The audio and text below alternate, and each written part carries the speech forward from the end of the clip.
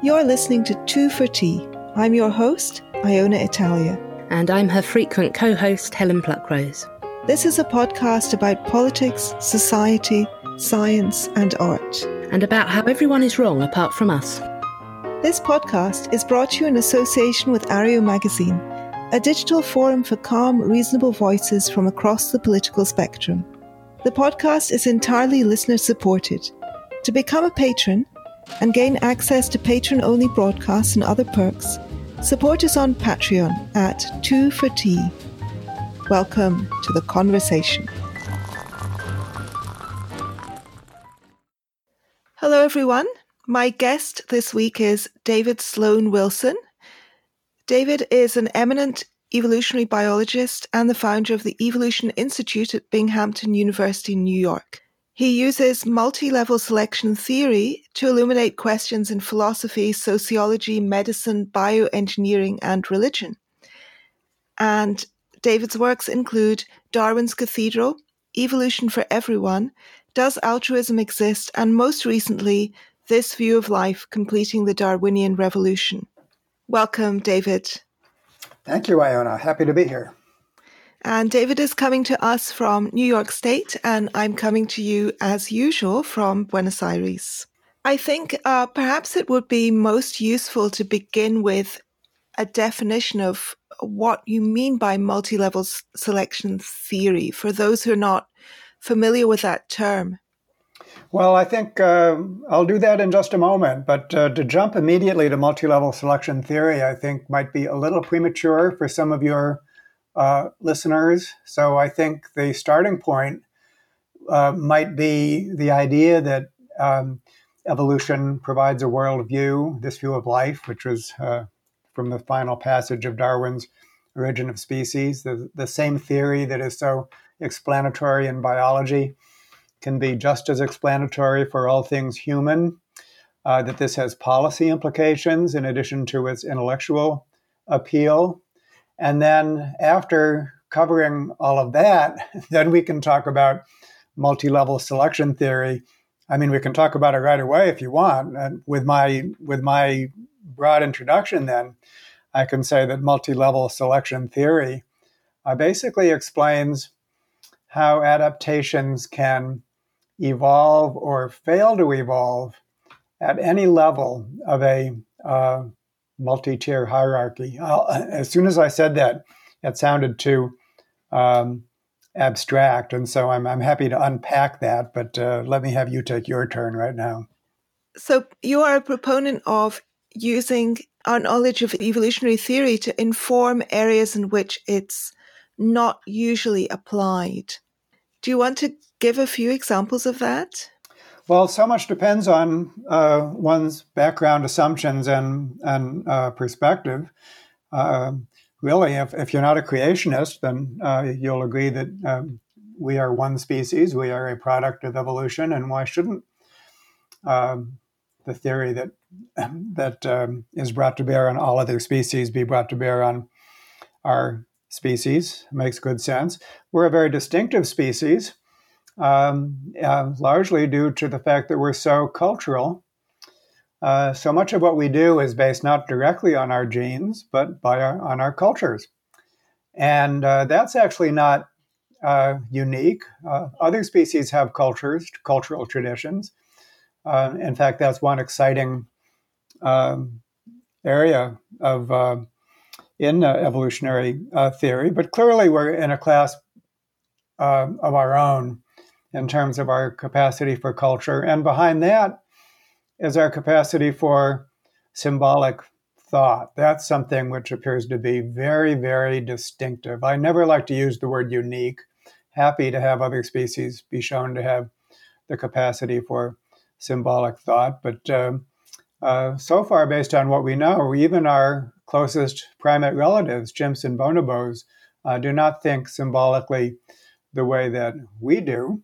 So those require an explanation, but that explanation must be an evolutionary explanation. It arose. What are these capacities? Whatever they are, they arose and they spread compared to other ways of thought. So really there's no way of getting away from evolutionary thinking, and the idea that this theory has not been brought to bear on our species. We really have to look at the history of social thought. We have to actually become sociologists and historians. Why was it when Darwin's theory was originated back in 1859, and Darwin himself, was convinced that it would explain all aspects of humanity. But nevertheless, what happened over the last century and a half was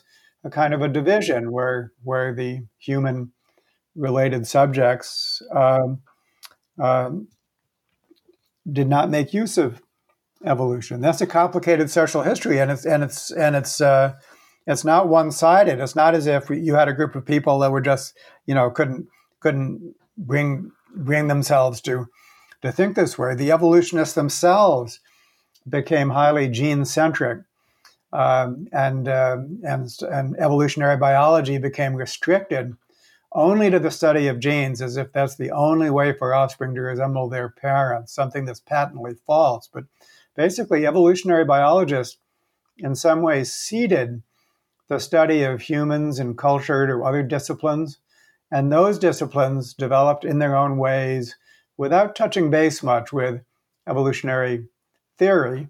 That's not sustainable, and it's not desirable to have so many separated intellectual traditions. I think that this is now coming into your own area of expertise, Iona. I mean, what would you think about all of these different disciplines and the human-related subjects, the social sciences, the humanities, different schools of thought within each of those, all more or less separate islands, basically isolated in large part, not entirely, but in large part from each other. That is not intellectually healthy, in my opinion. You gave a lot of examples in your book where I can see how evolutionary theory would be helpful, and how I can also see how looking at defining the organism as a group, looking at the group level would also be helpful. But I still am unable to see how it would be directly relevant to my discipline. And your discipline, just for my benefit, because I don't know you well. If you could explain your discipline. Yeah, my background is in English. I did my undergraduate degree in English literature, and my PhD was in, I guess it's kind of cusp between English and history. Right. And I studied the Enlightenment period, Enlightenment essayists in particular. Yeah. And obviously, as undergraduates, well, perhaps not obviously, but when we were studying Victorian literature and its background, we read The Origin of Species as one of the kind of background texts, along with Das Kapital and Freud, and for the later part of the period. So I also read The Selfish Gene when I was 18. Okay. I love that book. It blew my mind. Uh-huh. And of course, I think that everybody accepted evolution as an idea, but how it is relevant to when I'm doing a close reading of a poem, for example, I'm really not sure. I can't see how that it's relevant in that I'm a human being and another human being wrote the poem and we both evolved. But it's also true that I'm entirely made up of electrons and quarks, and so is the person who wrote the poem. But that still doesn't tell me anything specific that will help me to create a close reading of that particular piece of poetry, to give an example. Yeah. And so that's a point well taken. A point that I take well is that just because all branches of knowledge are connected doesn't mean you have to consult every branch of knowledge. I don't feel the need to consult quantum physics either. So it's not as so. So that point is well taken. You want to ask, what's the added value of a particular perspective, any particular perspective, for a given field of study? And on the topic of literature, that actually takes several forms. As you probably know, there is a branch of literary scholarship called literary Darwinism that includes the study of Victorian literature, which would be your home base. And it's not my home base, but I mention it just because I read that is the context in which we would study evolutionary theory in a literature course when we get to the Victorians, because that text was obviously influential to them. Yeah, I know. And Thomas Hardy is someone, I mean, obviously when Darwin's theory was the talk of the world, and so that included and was therefore reflected in a lot of the literary productions at the time. Thomas Hardy is an author. One of his books, The Woodlanders, which turns out to be a beautiful fictional ethnography of Victorian culture, the woodland culture, in kind of pre-industrial age, with its class structure and its economy, and all reflecting kind of, or at least the author reflecting on Darwin's theory. I remember he was talking about, the in the forest, the branches are kind of jostling each other.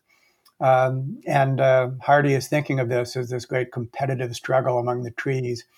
But anyhow, we're straying a bit. Let's see, where do we want to go with this?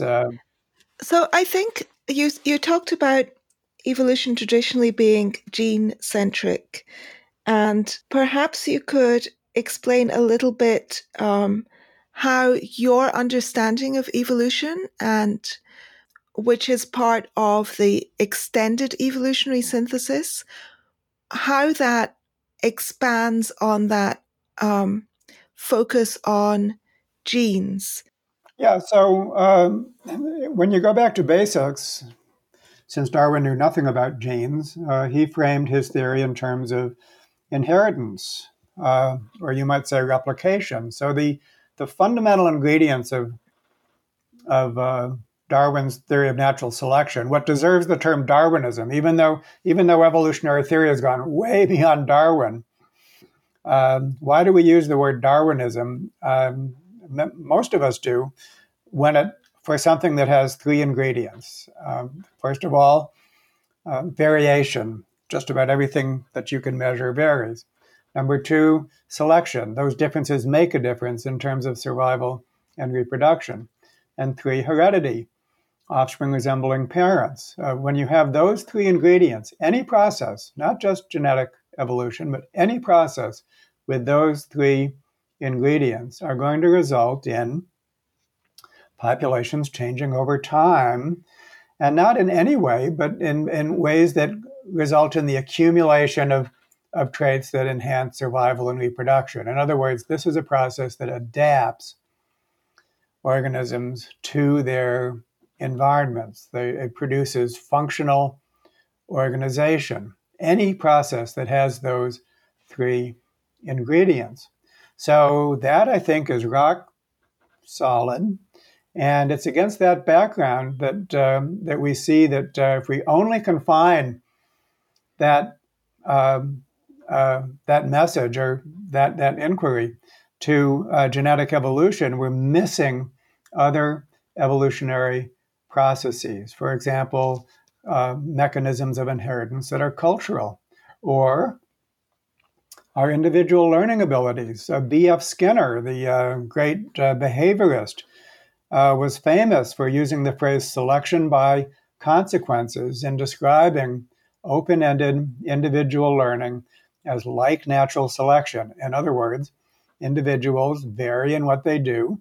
Those differences make a difference, and organisms have evolved by genetic evolution to have a way of ramping up the successful behaviors and tamping down the unsuccessful behaviors. And so what that means is that each and every learning organism you could call an evolutionary process in its own right. To put that in plain English, if I want to understand the way you are, why you behave the way you do, I might need to know your history, not your genetic history, not even your cultural history, but your learning history, your experience with your environment is going to be the best guide to understanding why you behave the way you do. And that is basically natural selection thinking. It's a history of personal reinforcement rather than cultural or genetic evolution. But we should be focusing on all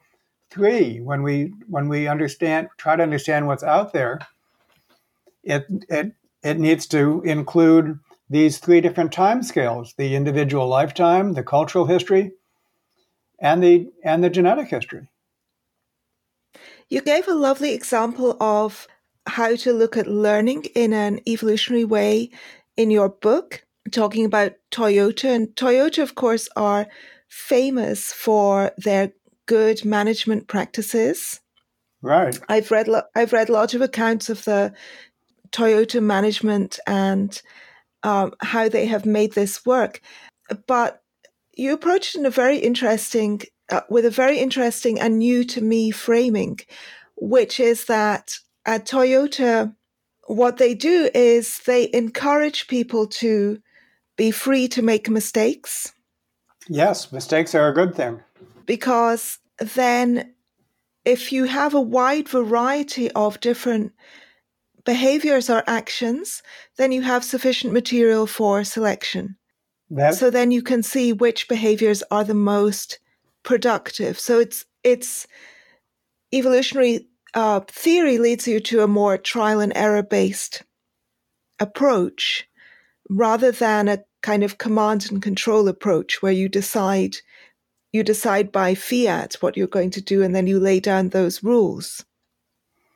That's right, Iona, and let me expand upon that because it enables us to get right to the point in terms of how this matters for public policy. So in that example and elsewhere, I point out that there's two things that don't work and only one thing that can work by way of a policy philosophy. One thing that doesn't work is laissez-faire, the idea that the pursuit of lower-level interest robustly benefits the common good, which is the metaphor of the invisible hand. That is profoundly untrue. So that's one thing that doesn't work. The other thing that doesn't work is centralized planning because the world is too complex for anybody or any group of people to devise and implement a grand plan. So those are the two main policymaking philosophies at play. And if they don't work, what can work? A managed process of cultural evolution. We must have a target of selection, and that must be an intentional target. That we must vary. There must be variation of practices. We have to orient variation around the target. And then we have to learn how to replicate the best practices. So what that is a managed process of cultural evolution. It's the only thing that can work. And Toyota is actually one of many examples. So in the Toyota, just to expand upon this for your readers, in the old days, they had a whole bunch of ropes along the assembly line hanging down from the ceiling.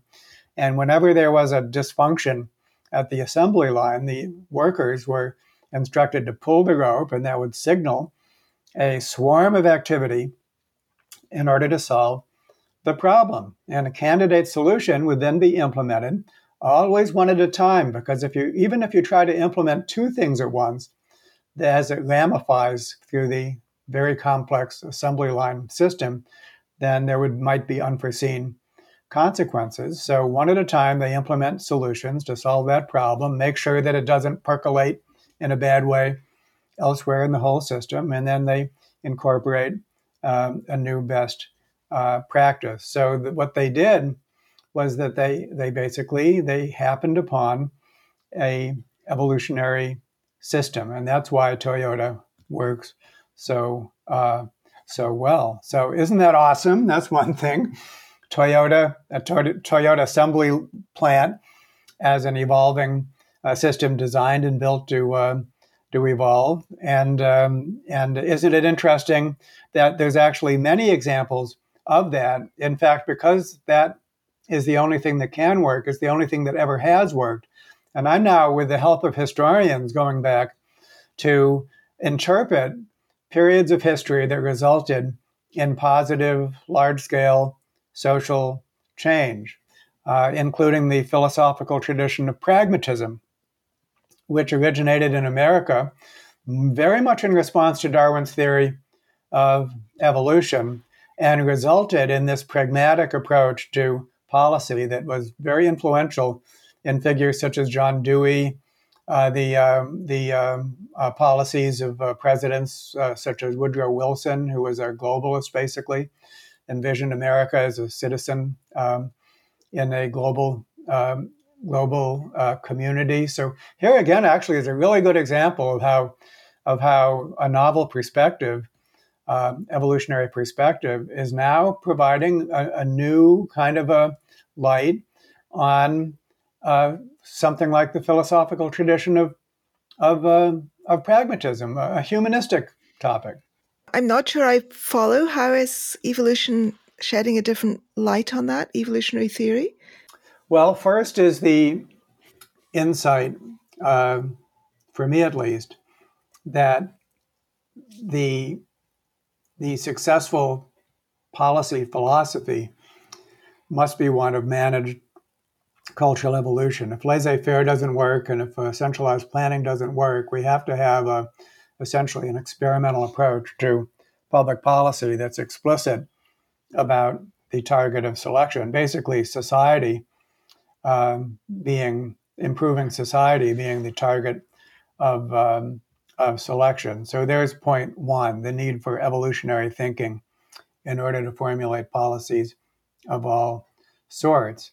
And then point two, going back in history to see, in cases where there was positive social change, was it the case that this evolutionary approach was in fact implemented, even if they might or might not have used the word evolution, but or complexity, but that's in fact what they were doing.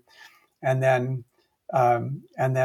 testing out that idea in particular historic cases, such as pragmatism. That's the sense in which you're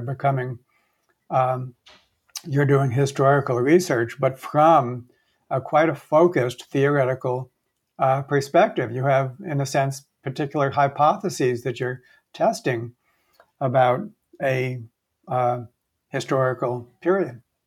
Maybe I'll try to summarize to see if I've understood this correctly.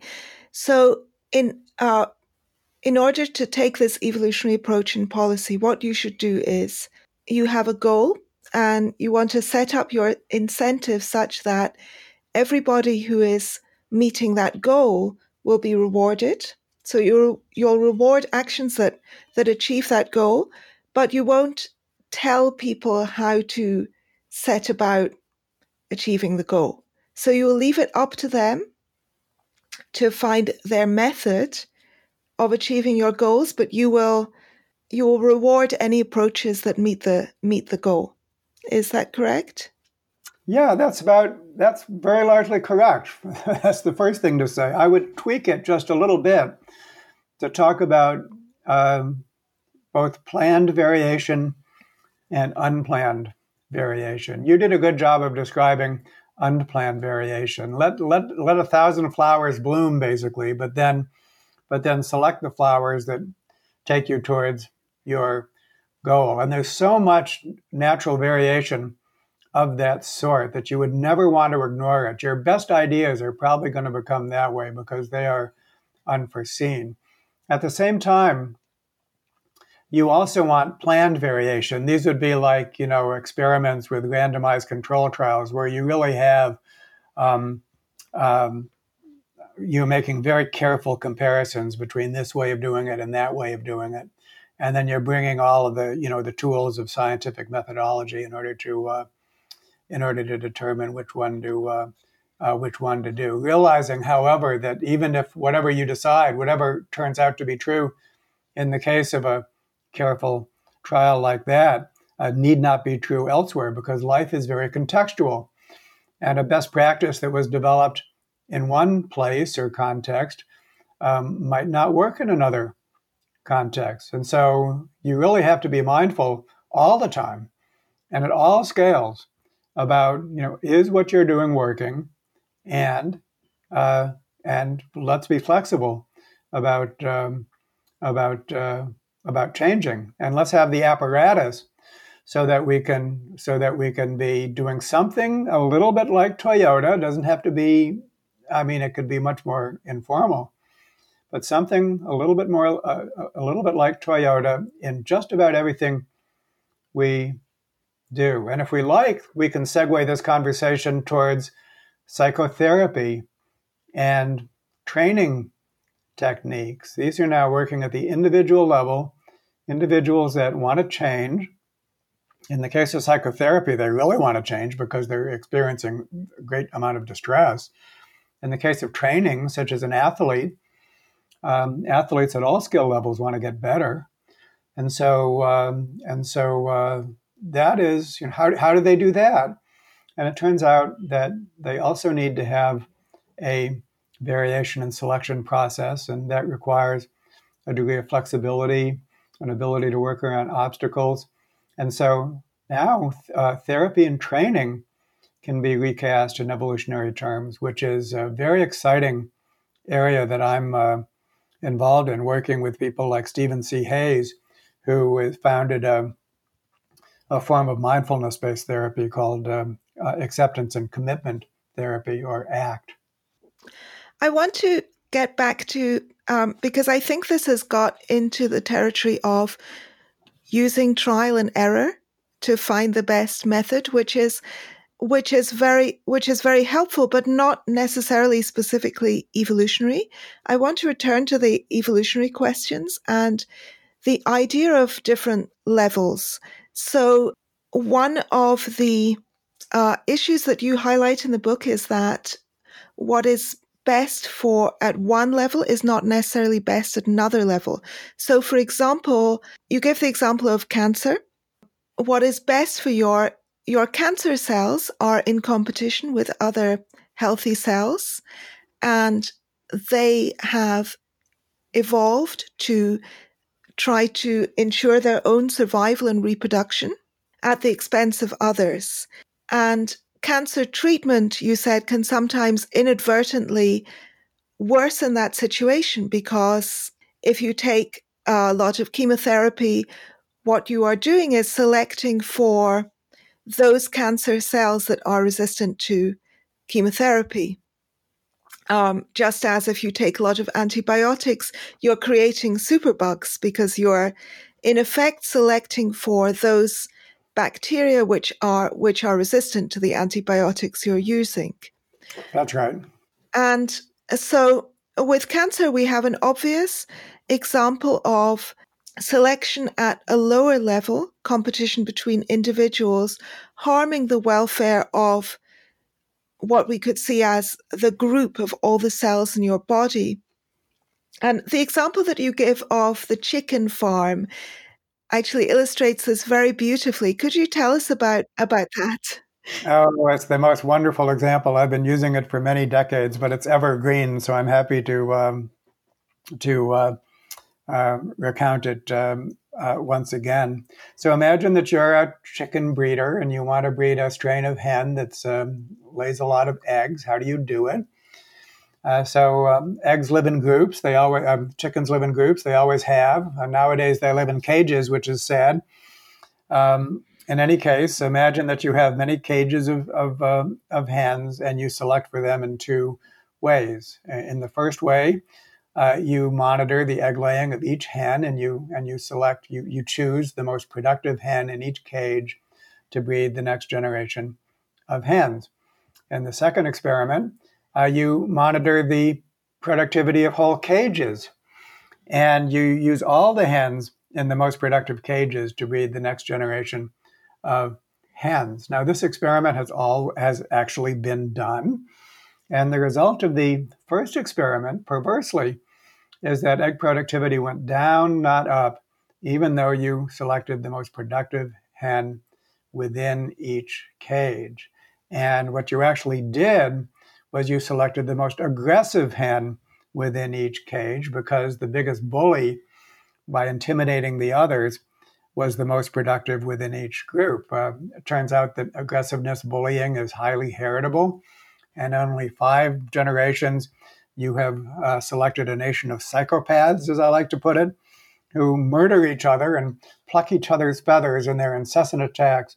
And of course, they're not laying many eggs. By selecting the most productive groups, you're selecting the groups with the most cooperative and docile hens within them. And so that illustrates the idea of multi-level selection, basically. Selection is taking place within any given group, and it's favoring the most productive individuals, which are, in this case, the most aggressive individual. And that's comparable to the cancer example that you gave. Cancer is a strain of cells that proliferates compared to the other cells in a perverse way that is adaptive. That's what natural selection is all about. And that's what Darwin realized way back at the beginning. He thought that his theory could explain all aspects of design previously attributed to a creator, but soon enough he realized that he could not explain all of the traits, social behaviors that we associate with morality and virtue, because those require individuals to do good things to others or to their groups as a whole. Those things almost always require time, energy, and risk, and therefore place the virtuous individual at a disadvantage compared to more self-oriented individuals within the same group. So what we're illustrating with cancer and with the chicken experiment is something which is truly general. It applies to all behaviors, almost all behaviors that we consider prosocial. So if prosocial behaviors are not selectively advantageous within social groups, how can they evolve? The answer is we have to increase in scale, and we have to then we can note that the groups that behave prosocially will robustly outcompete groups that are more divisive. So there is an advantage to virtue and prosocial behaviors, but it is not at the smallest scale within groups. It is a slightly larger scale between groups in a multi-group population.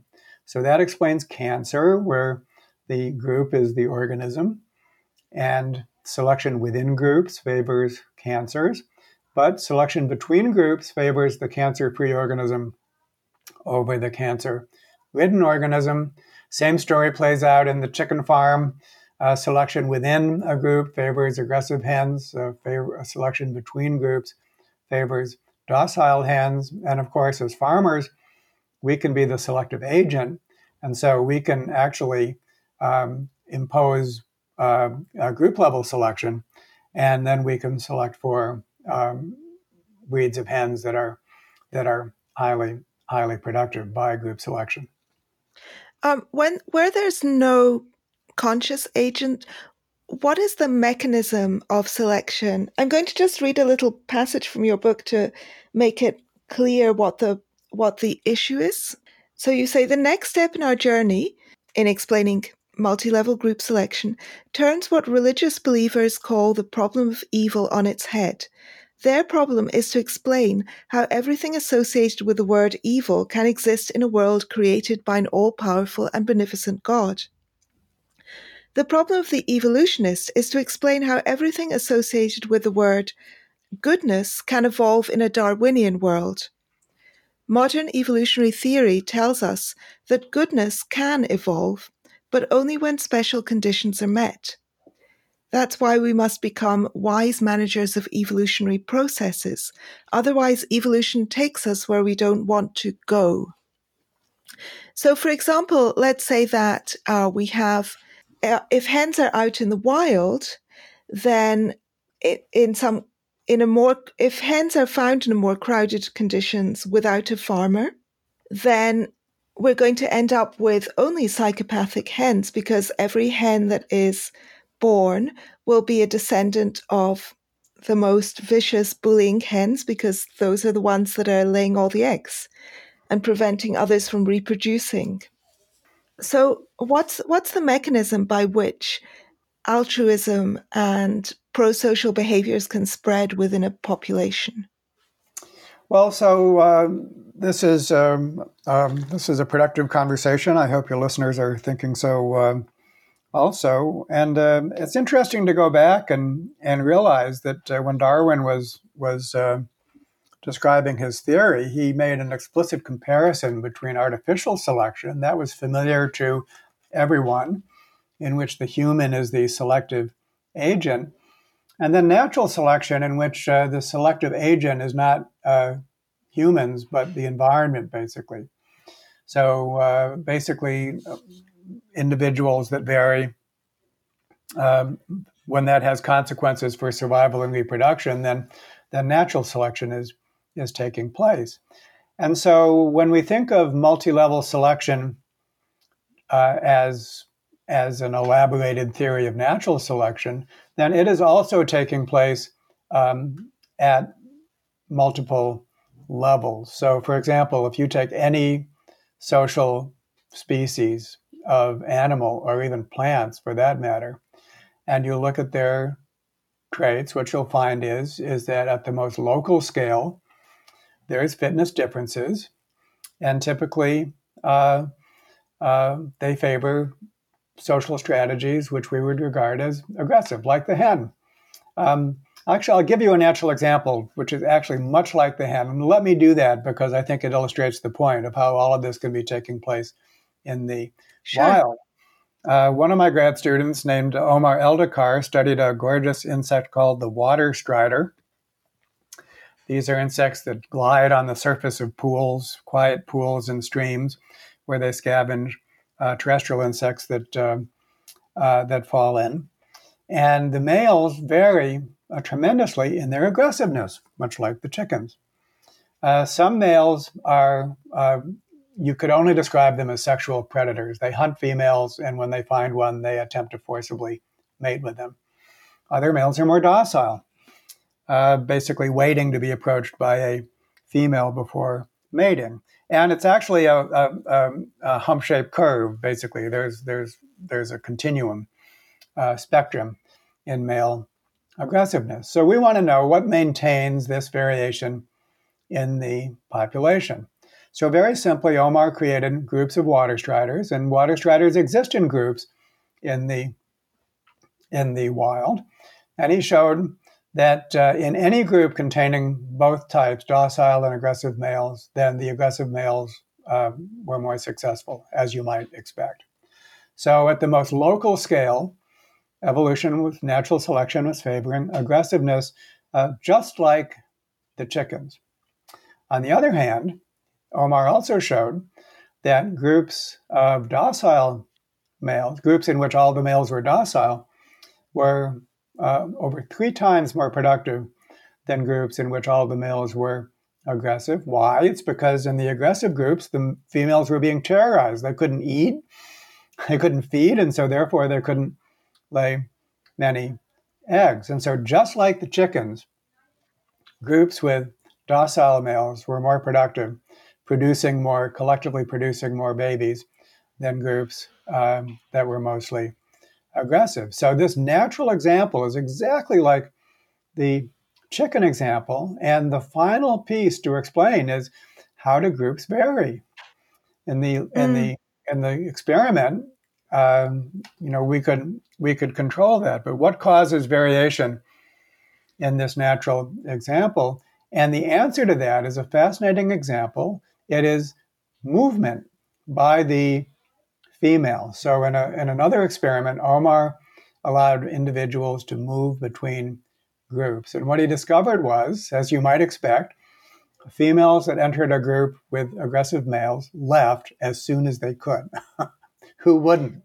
Yeah. And now the aggressive males were free to follow. Everyone could move. But at the end of the day, when everyone is moved to the degree that they do, there was an impressive amount of clustering of females around the docile males. And so movement had created the variation among groups. Now notice that in this example, it does not unilaterally favor either aggressiveness or dominance. What we have is we have opposing selection pressures at different spatial scales that are keeping variation in the population. There is an advantage to being aggressive, the local advantage, which is keeping aggressive males in the population. And there is an advantage to being docile, which manifests at a slightly larger scale, which is keeping docile males in the population. You end up with a mix. The best situation for the species would be to have all docile males. The aggressive males are not good for anyone but themselves, okay? But they're still there because selection is operating within groups. So now I think you can see how this can be playing out in just the natural world without having any intentional agent, because basically natural selection is a multi-level process, no less than artificial selection. That's really interesting. I was thinking of a couple of parallels as you were talking. So I'll try these two parallels on you. First of all, I recently read Susan Cain's book, Quiet. Yeah. The Power of Introverts in a World That Can't Stop Talking. And one of the things that Cain outlines is that business schools tend to select for the most extroverted individuals and the most kind of driven and competitive individual people. And businesses tend to think that those are the best people to hire as their CEOs. Yep. And in fact, these very individual career-driven, competitive people are usually do not do as well. Their businesses run by such people usually do not do as well as businesses run by quiet introverts. And Cain has quite a lot of stats on this. And that seems to me like you think that you will become successful by putting together a group that consists of all of the most successful individuals for the trait that you are looking for. But in fact, what you want is a group that will work well together. Totally. Yep. Absolutely. I know her work well. So I thought that was a nice example. And I also, this is a rather more frivolous example, but I've been watching Battlestar Galactica. I'm completely addicted to that series. And there you can see very clearly the different levels in action, that at the level of the individual, when you have ferocious competition between individuals, you risk damaging the welfare of the entire unit.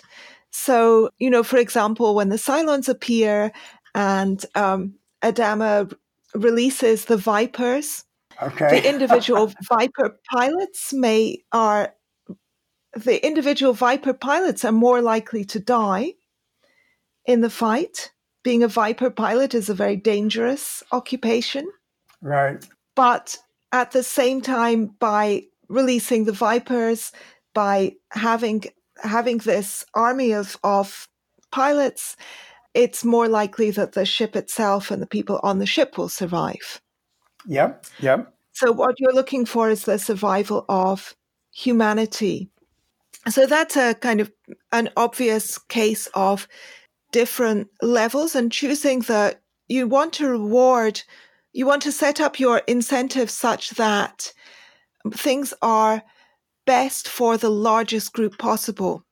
So we want to set up the incentives such that the results are going to be the best results for the entire planet, rather than the best results for you as an individual, for example. Which is the main take-home message of my book, is that we need to have a whole earth ethic. Nothing less will do. So that is the one of the main take-home messages of my book. Could you give some more specific examples, so that I know you've been involved in I think it's called the Neighborhood Project, to try to improve living social conditions within neighborhoods. Could you tell us a little bit about how you're using those ideas to influence that? Sure, happy to do so. But on my way towards doing that, let me just note that in the last, your piece of this in the last few minutes, you've raised questions about personality, extroversion, and introversion. So there's a whole topic area. Business, there's another topic area which overlaps. Literature, why is it that science fiction and literature in general, these themes just jump out at you? They leap out at you. And that was one of the points that some of these literary Darwinists made, maybe you talked about a close reading. How are we going to use evolution when you do a close reading of a poem? But more generally, we can make the point, why is it that these evolutionary themes of mating competition and social and within and between group selection and cooperation and all of these things just leap out of the pages of literature? Why haven't comparative literature folks commented upon that? Daniel Nettle, who is one of these people, said, if a baboon could read, he'd be fascinated by Shakespeare because he'd see everything in his life, the alliances, the striving for dominance, and especially reproductive competition. Another colleague of mine, Jonathan Gottschall, did his thesis on Homer from an evolutionary perspective. Just read the Odyssey and the Iliad, and you'll see the naked ape strutting his stuff. Why shouldn't we be making these comparisons as one of the themes? But actually, I don't want to get too distracted because I want to get to your point about the sure. I think there are already a lot of anthropological readings of literature, because literature is about human beings and therefore you are interpreting human behavior. But when you're studying literature, you're also interested in specifics, not just in large themes that every work has in common, but you're interested in how themes play out in specific contexts. I think it's a little different. You're not just looking for the underlying large patterns, but yeah, people do mention those patterns all the time. So I'm not sure why you feel that's missing. Well, it need not be either or. And it can be both. And as to whether it was missing, I think that, this is not, I'm kind of channeling the work of others here because I fully agree that it really should be both. There should be a large-scale view of the themes of literature and so on, but of course, that would be incomplete by itself. You don't want to ignore it entirely, but then the close reading is also important. And what that does is that gets us into the whole concept of meaning systems, back to symbolic thought, back to the fact that we think and we act as we do based very largely on our symbolic systems that provide meaning, which can be defined as basically meaning is the process of information which informs how we act. When something is meaningful to us, it informs what we do. And I interpret a close reading of something, including a close reading of religion. So when I wrote Darwin's Cathedral, I spent 6 months doing a close reading, you might say, of Calvinism as a variety of religion that was exceptionally effective at organizing the city of Geneva and became widely commended for that reason. So I delved into the theology and the structure and the ecclesiastical ordinances and really took a deep dive into this particular meaning system to see how much of it could be interpreted as a kind of a social physiology, you might say, which was important for causing this group to function well. And I think that when you do a close reading of a literary work, then I think it's at that level, which is a different enterprise, but equally informed by evolutionary thinking, in my opinion. But I got to get back to the Neighborhood Project. Yes, please. So we've talked about the chickens, and we've talked about cancer, and we've talked about water striders.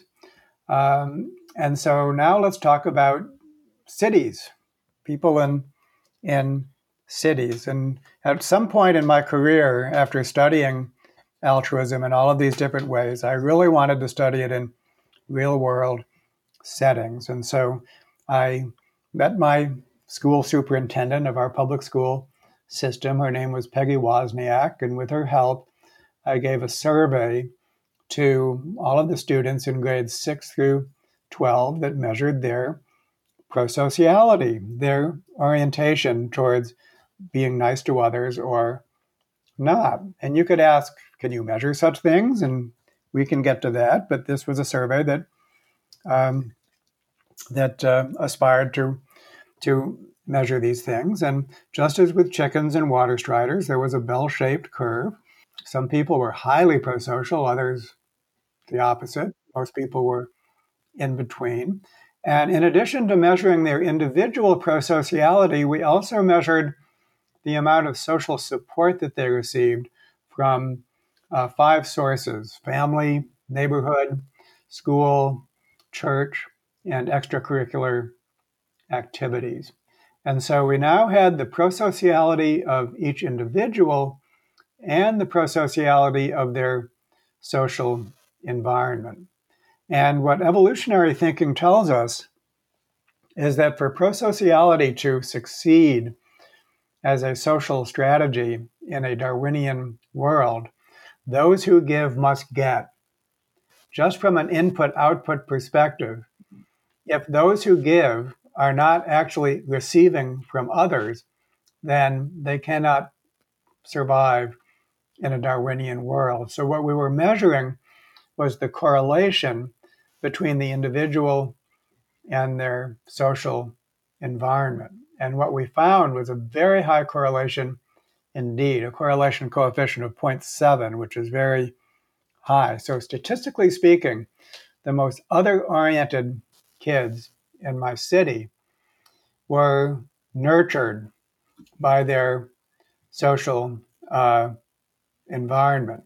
And although social support need not be spatially based, it had a very strong spatial component, so that when we mapped the prosociality of the kids to their residential locations, we produced a map of prosociality, a geographical map of my city of Binghamton, and it was a very rugged topography. In other words, there were neighborhoods, it was very patchy, neighborhoods that were very high or very low in prosociality. On a scale from 1 to 100 at the individual level and how prosocial you are as an individual, a neighborhood could vary by as many as 50 points. So here we have this kind of clustering that we have discussed with the chickens and with the water striders.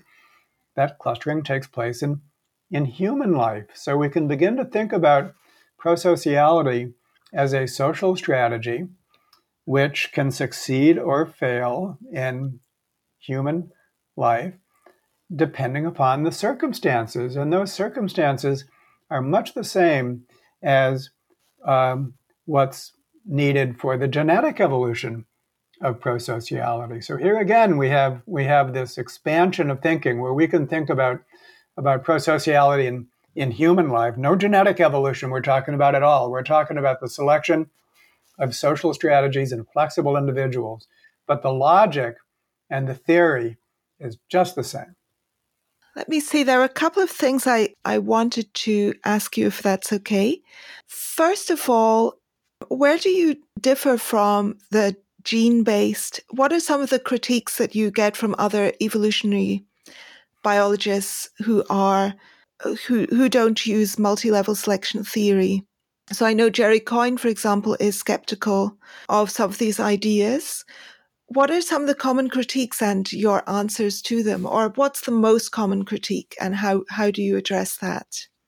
Well, let me make a couple of points in reply to that. If we go back to the 1970s, and you said that you read and were blown away by Dawkins' The Selfish Gene, Ed Wilson's Sociobiology came out the year before.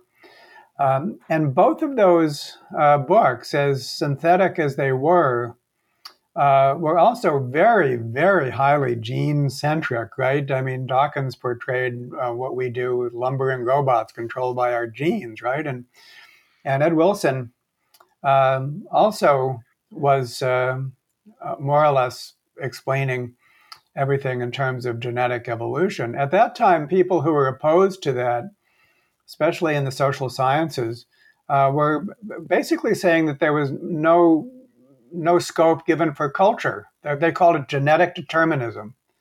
And what they felt was being left out was the enormous role that culture plays in human evolution. Well, those critics were right.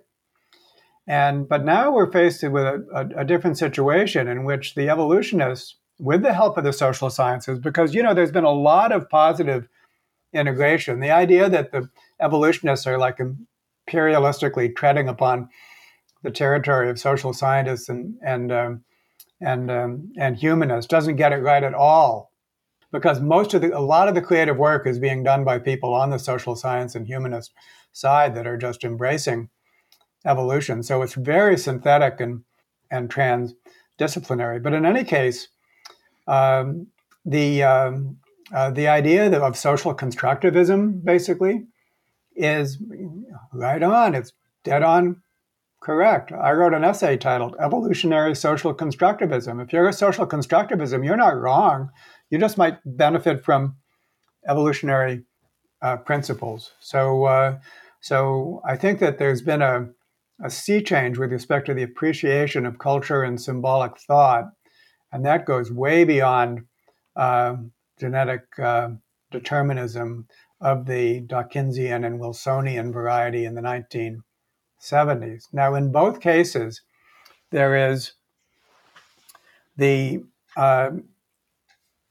controversy over multi-level selection and alternative interpretations. And what I mostly want to say there is has to do with the idea of equivalence, which is the idea that two theories might differ not in their causal explanations, but in their perspectives.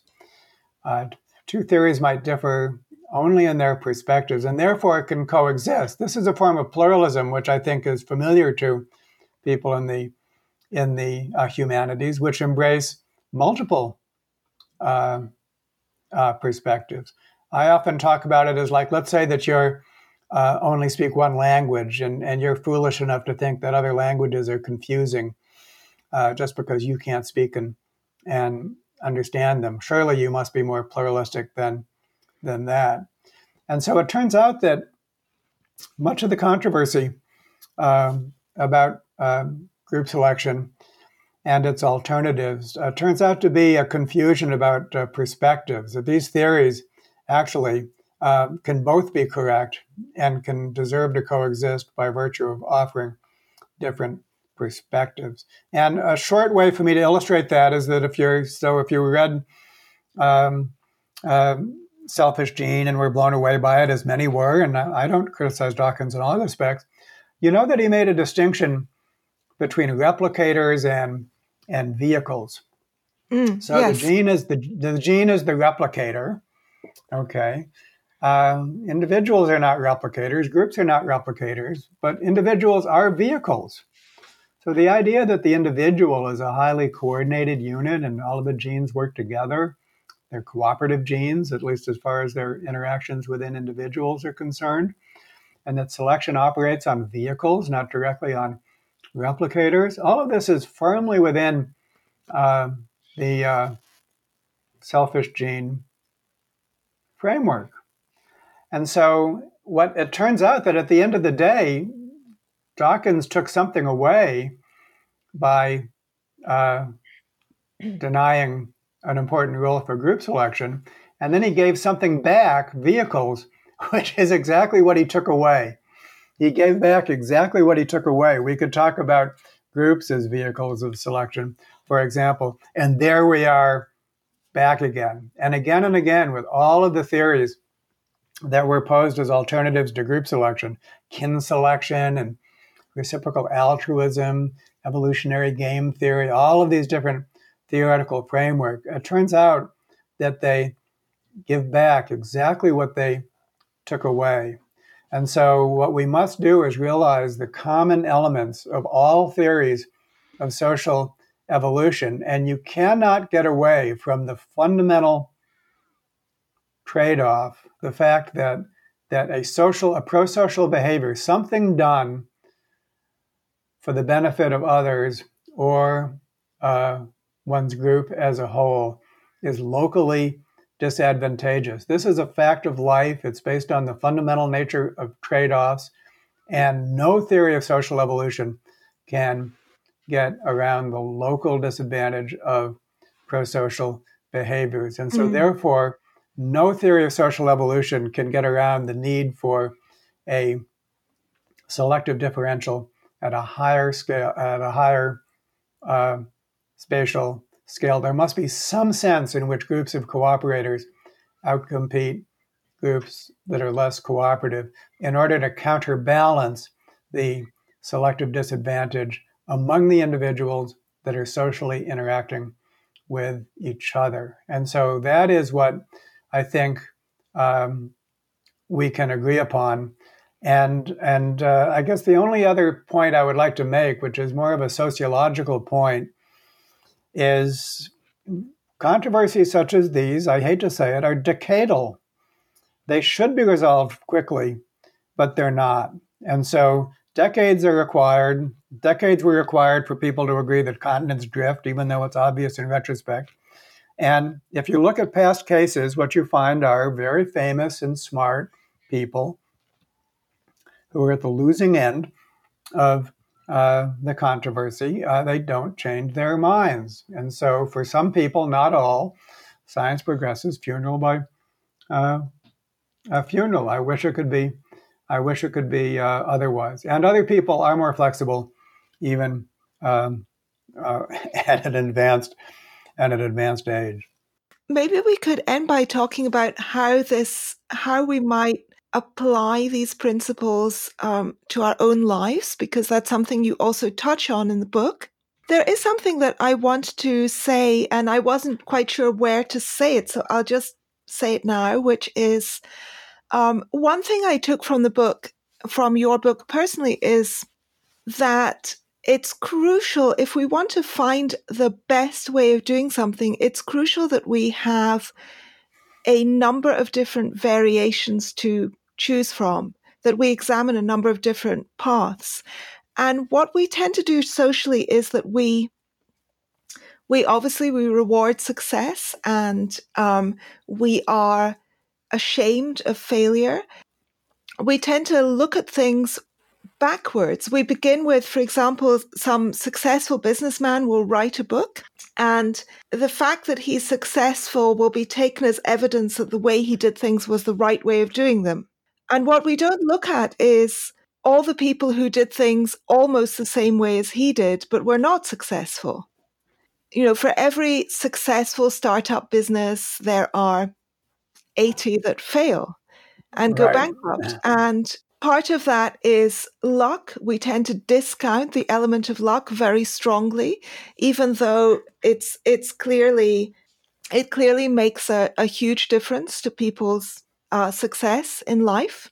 Factors beyond our control are influential and important at all stages, but also it doesn't enable us to, it really skews our understanding of what it takes to be successful. And it also leads us to blame people for not being successful, because we also end up simplifying, suggesting that it's much easier to be successful than it actually is.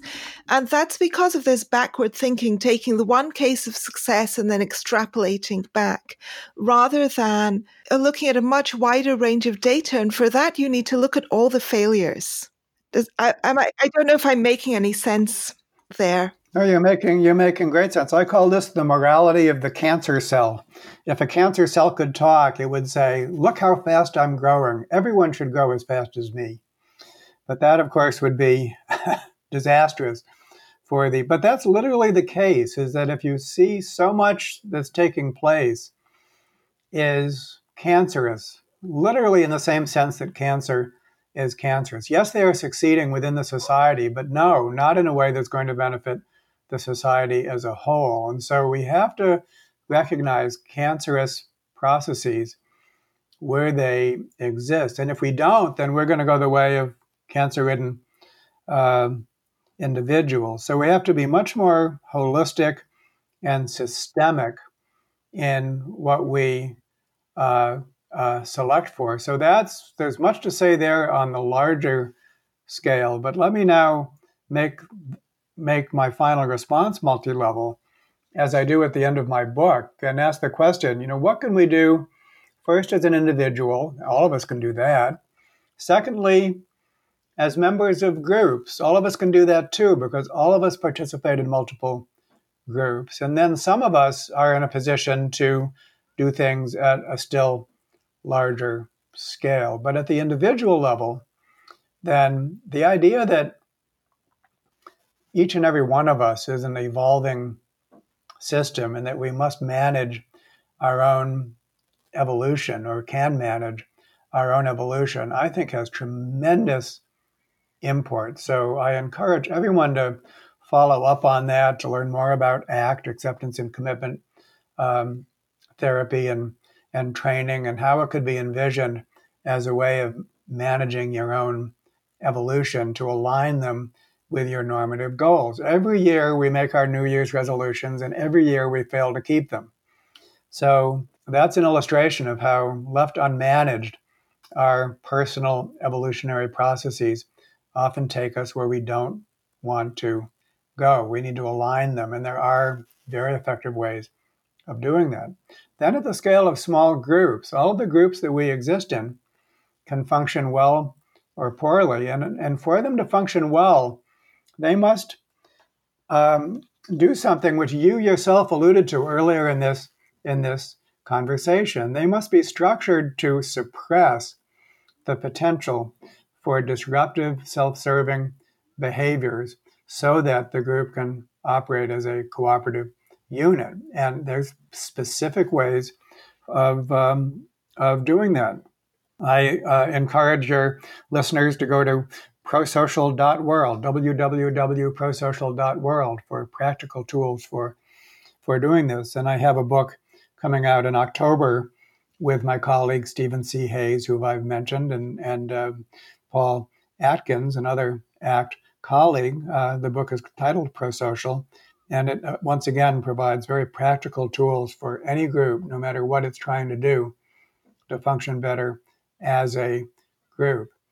And it has much to do with multi-level selection, suppressing the potential for disruptive within group selection so that the group becomes the adaptive unit. So at the individual level, at the small group level, and then at the larger scale, I think there's much could be done informed by this view of life.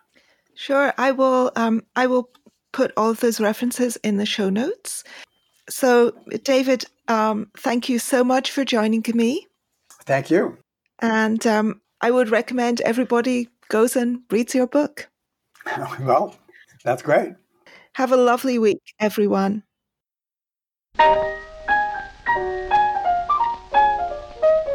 You've been listening to Two for Tea, the accompanying podcast for Areo magazine. Areo is a non-partisan political and cultural digital magazine with a universal liberal humanist slant, edited by Helen Pluckrose with the assistance of sub-editor yours truly. At Areo, we hope to counter the current atmosphere of frenzied partisanship and hysteria with calm, well-reasoned articles and civil discussions. Both Areo and Two for Tea are entirely audience-supported. You, our readers and listeners, make these conversations possible. You can support the magazine, the podcast, or both on Patreon. Look for Areo, A-R-E-O, A for Apple, R for Robert, E for Edward, O for Orange, and Two for Tea. All patrons will get access to free monthly patron-only podcasts and other perks. Plus, by becoming a patron, you will keep these platforms alive and flourishing. Two for Tea is available on iTunes, SoundCloud, Stitcher, and all other podcast subscription sites. If you're listening on a podcast app, take a moment to hit that subscriber button. Give us a rating. Write us a brief review, even just a couple of words. Spread the news. Thank you so much for listening. Have a wonderful week.